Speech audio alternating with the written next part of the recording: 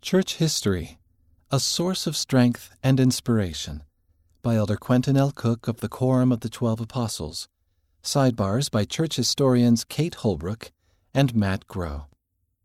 In this article, from a worldwide devotional held at Nauvoo, Illinois, on September 9, 2018, Elder Quentin L. Cook and church historians Kate Holbrook and Matt Groh answer questions about church history posed by young adults from throughout the world. Elder Cook, church history can be a significant source of faith, but for some people, it has been misunderstood or overlooked.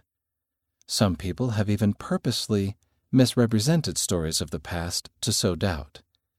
In learning credible history of the church, we will bind our hearts together with the saints of yesterday and today.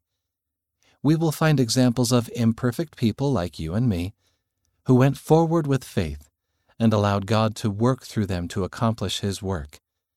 I promise that studying the history of the church can deepen your faith and desire to live the gospel more fully. The story of the Restoration is a story of sacrifice, determination, and faith. We are all part of the Restoration and church history. Each of us has a mission to accomplish in this life that will help the gospel to fill the earth. As we learn more about the saints of the past, we will be strengthened in fulfilling our own mission as a daughter or a son of God. In the over 24 years that I have served as a general authority, the desire of the brethren has been to be as transparent as possible, both in terms of church history and in doctrine. We feel that the effort to put forth new resources, particularly the Joseph Smith papers, the Gospel Topics essays, church history topics, and now the multi-volume Saints, is a wonderful way of getting people to study things in context that are true, and that will help them understand the gospel of Jesus Christ in a credible way. One of my favorite accounts in Saints is the story of Addison Pratt going to the South Pacific. He had about 60 baptisms. My wife Mary and I had a chance to visit the Austral Islands, French Polynesia, where Addison Pratt taught. One of the most remarkable experiences I've ever had was to hear a young woman there say, "I am a seventh-generation member of the church." Addison Pratt had baptized her distant ancestor before the saints went to Utah. Wherever you are in this world, whatever lineage you come from, you're important. You're part of church history. We very much need you and want you. You will bless people's lives. Joseph Smith and the Book of Mormon. When I was in my teenage years, we thought that my older brother wouldn't get to serve a mission because the ward was allowed to send only one young man at a time on a mission. Everybody else had to be available for the military draft. But our bishop and stake president found out that they could send one more. So they talked to my brother about it, and he came home and told my parents. My father was a wonderful man, but he was not active in the church. His response was negative, but for an unusual reason. He wasn't critical of the church or even of a mission, but my brother was preparing for medical school. My father said, "You've prepared yourself to go to medical school. You've taken the classes. You can do more good if you go to medical school than you can if you go on a mission." That evening, this faithful, wonderful brother of mine sat with me, and the two of us talked. We concluded that there were really 3 questions that would determine his response to our Father. The first one was Jesus Christ the Savior of the world?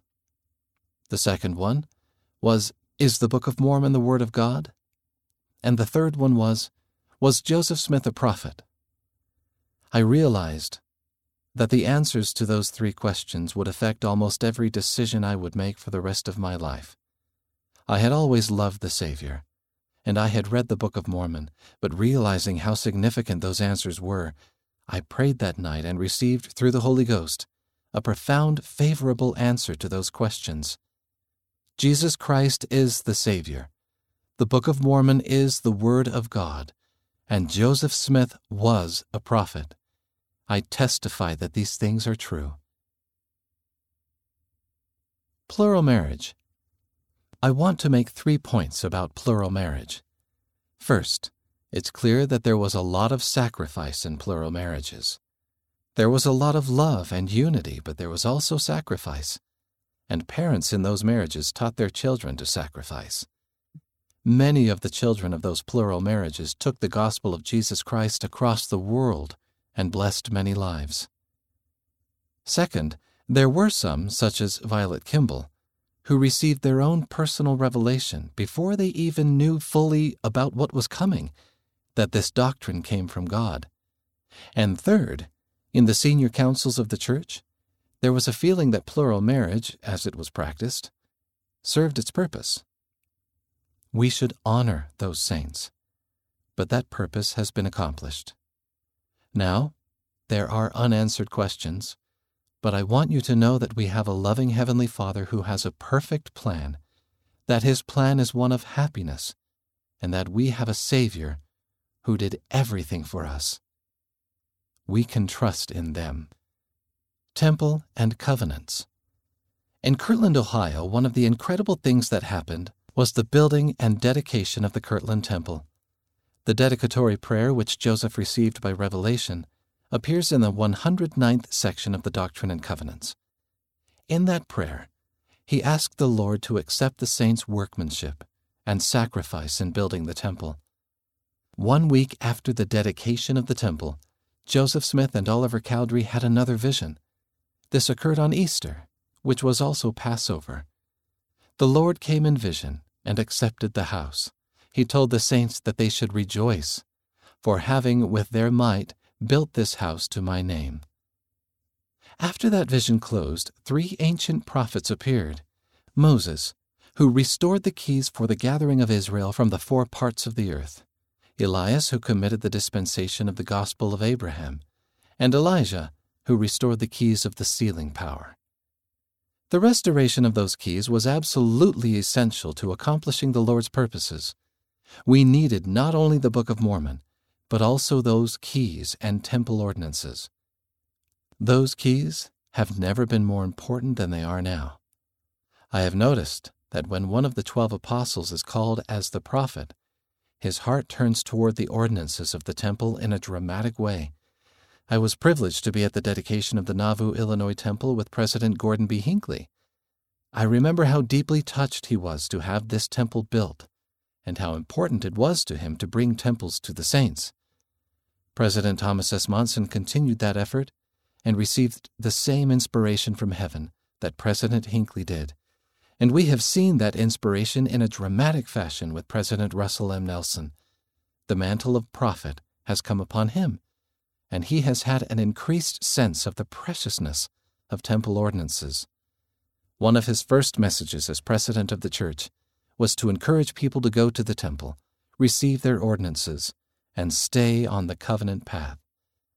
Right after that, he said that if for any reason you have fallen off the covenant path, get back on that path.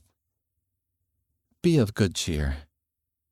Many of you have trials and tribulations. Some of that comes because there is agency. Some of that comes because there is an adversary.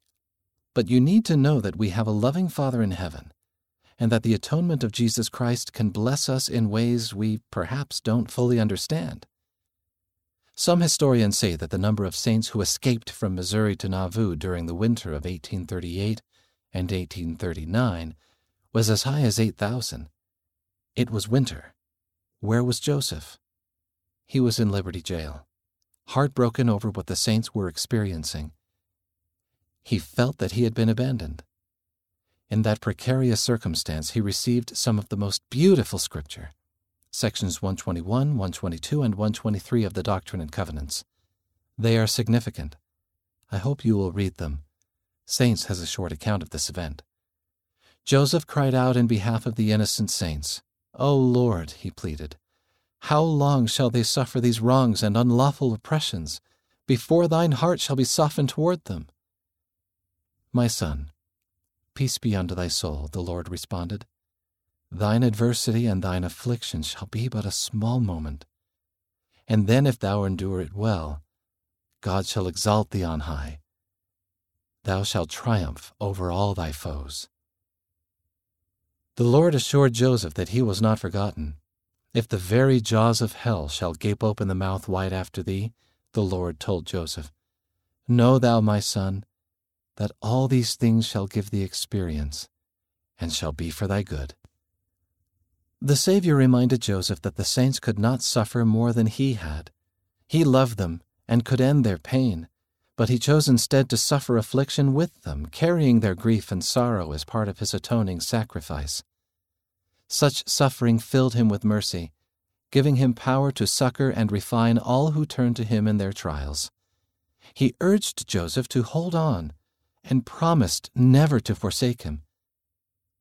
Elder Heber C. Kimball had thought that the justices of the Missouri Supreme Court were going to free Joseph, but they decided not to. Heber returned to Liberty Jail, and not allowed into the dungeon, called down to Joseph with the bad news. Joseph was warm and friendly to him. "Be of good cheer," he said. Then he instructed Heber to get all the saints away as fast as possible. There's a lesson for you in that. Be of good cheer, regardless of your challenges. If certain things tempt you, get away from them. Rely on the Holy Ghost. The example of Joseph in Liberty Jail and the saints fleeing from Missouri to Nauvoo are wonderful examples of strength and faith in the Lord Jesus Christ. As an apostle, I bear witness of Jesus Christ. I am a sure witness of his divinity. I want you to know that he guides and directs the church in a way that will bless all of us. I testify to you that he lives. To watch the full devotional, go to devotionals.churchofjesuschrist.org. Why isn't the church more open about some of the controversial things in its history? By Kate Holbrook. When I was 4 years old, my mother and my grandmother worked at the Beehive House, Brigham Young's old house in Salt Lake City, Utah. They taught me all about Brigham Young and that he had many wives. About 10 years later, I learned that Joseph Smith had many wives. I didn't learn about seer stones, which Joseph used to help translate the Book of Mormon, until I was an adult. The church did not hide information from me, but the historical information was not as emphasized when I was young. What I did learn in my Sunday meetings and my seminary classes was what the main work of the church is. I learned to repent. I learned to bring my life into harmony with the gospel of Jesus Christ. I learned how to establish a relationship with my Father in heaven. These are the things in my life that I hold most dear. I know that for some people, it can be really painful to learn about something you thought you should have known but didn't know. That's why Matt and I do the work we do. We hope that that experience for people will now become a part of the past because we have the book Saints, which portrays a full history for people. How do we know if a source about church history is reliable? By Matt Groh. I've worked for the church for the past 9 years writing about history. I've seen the attitude of our general authorities with relationship to our history. The conversations are not about how do we hide or censor history. Rather, the conversations are about how do we make history accessible, available, and understandable. We all know that the challenge in the information age is not to find answers. We're surrounded by answers, but to discern between good answers and bad answers, good information and bad information. There are so many discussions online about our history, and most of these discussions produce a lot more heat than light. Be careful about sources of information that just seek to tear people down. Look instead for sources of information that are based on the records left by the people themselves and that seek to be fair to them. It is really easy to play gotcha with the past, to pull a quotation or an incident out of context and make it look alarming. As a historian, I try to follow the advice of a British novelist. He said, "The past is a foreign country. They do things differently there." That means when we visit the past, we don't want to be an ugly tourist. We want to try to understand people within their own context and their own culture.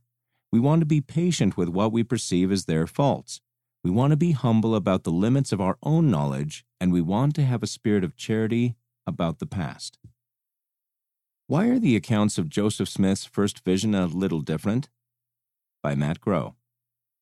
Joseph Smith recorded or asked his scribes to record 4 different accounts of the first vision.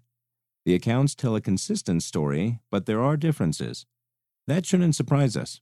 If there were complete uniformity among the accounts, that's when I, as a historian, would become suspicious because that's just not the way memory works. We see the same pattern in other accounts in history or in the scriptures. See Acts chapter 9, verse 7 and chapter 22, verse 9. Also keep in mind how hard it is to capture a sacred experience in language. Joseph called language a little narrow prison. Think about your own most sacred experiences. How easy is it to put them into words? We should celebrate that we have multiple accounts because they give us new insight and new perspective. Go read the 4 accounts of the first vision in the Gospel Topics essays. Doing so will deepen your appreciation of what happened that day. What role did the Urim and Thummim play in the translation of the Book of Mormon? By Kate Holbrook. Joseph Smith translated the Book of Mormon by the gift and power of God. The Urim and Thummim, mentioned in the Book of Mormon, was buried with the plates.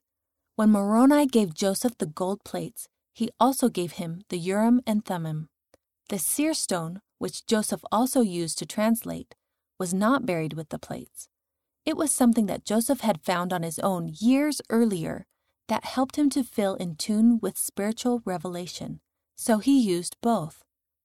Emma Smith, one of his scribes, later remembered that whenever Joseph sat down to start translating again, he wouldn't ask, "Now where was I?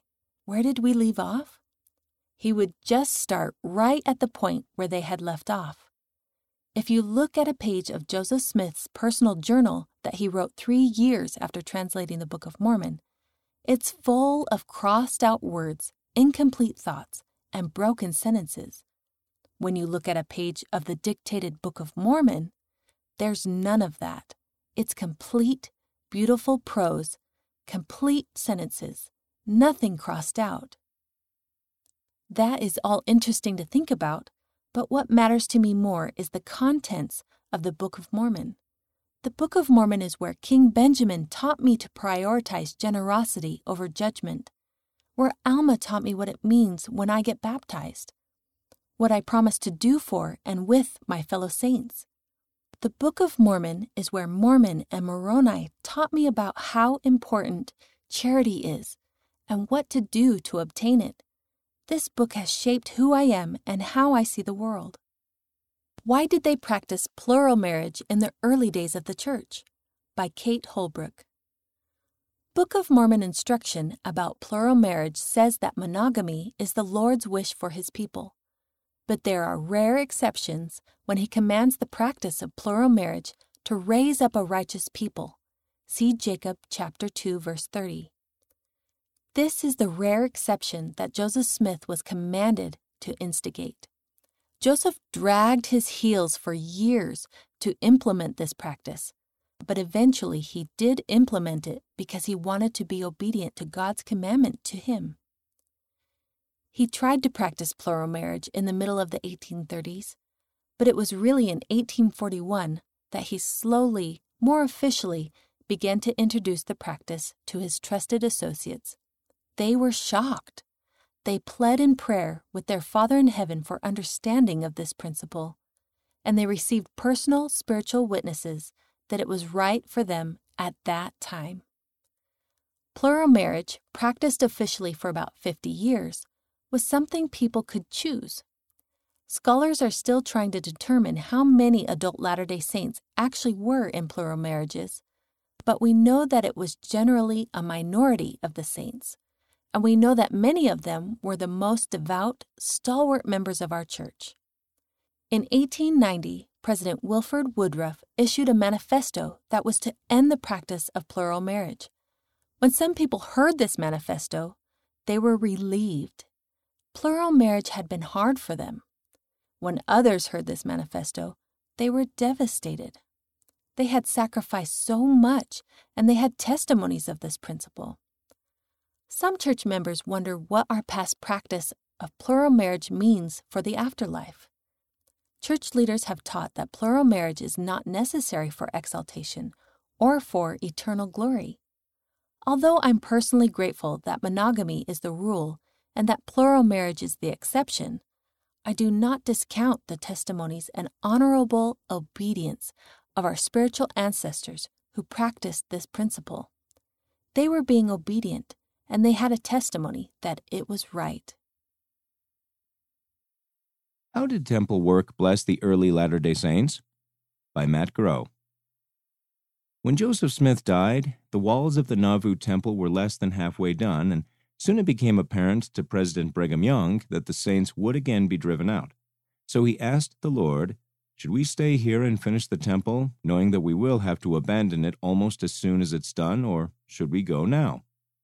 The answer came clearly, "Stay." The ordinances of the endowment and of sealing were so important that the saints needed to stay.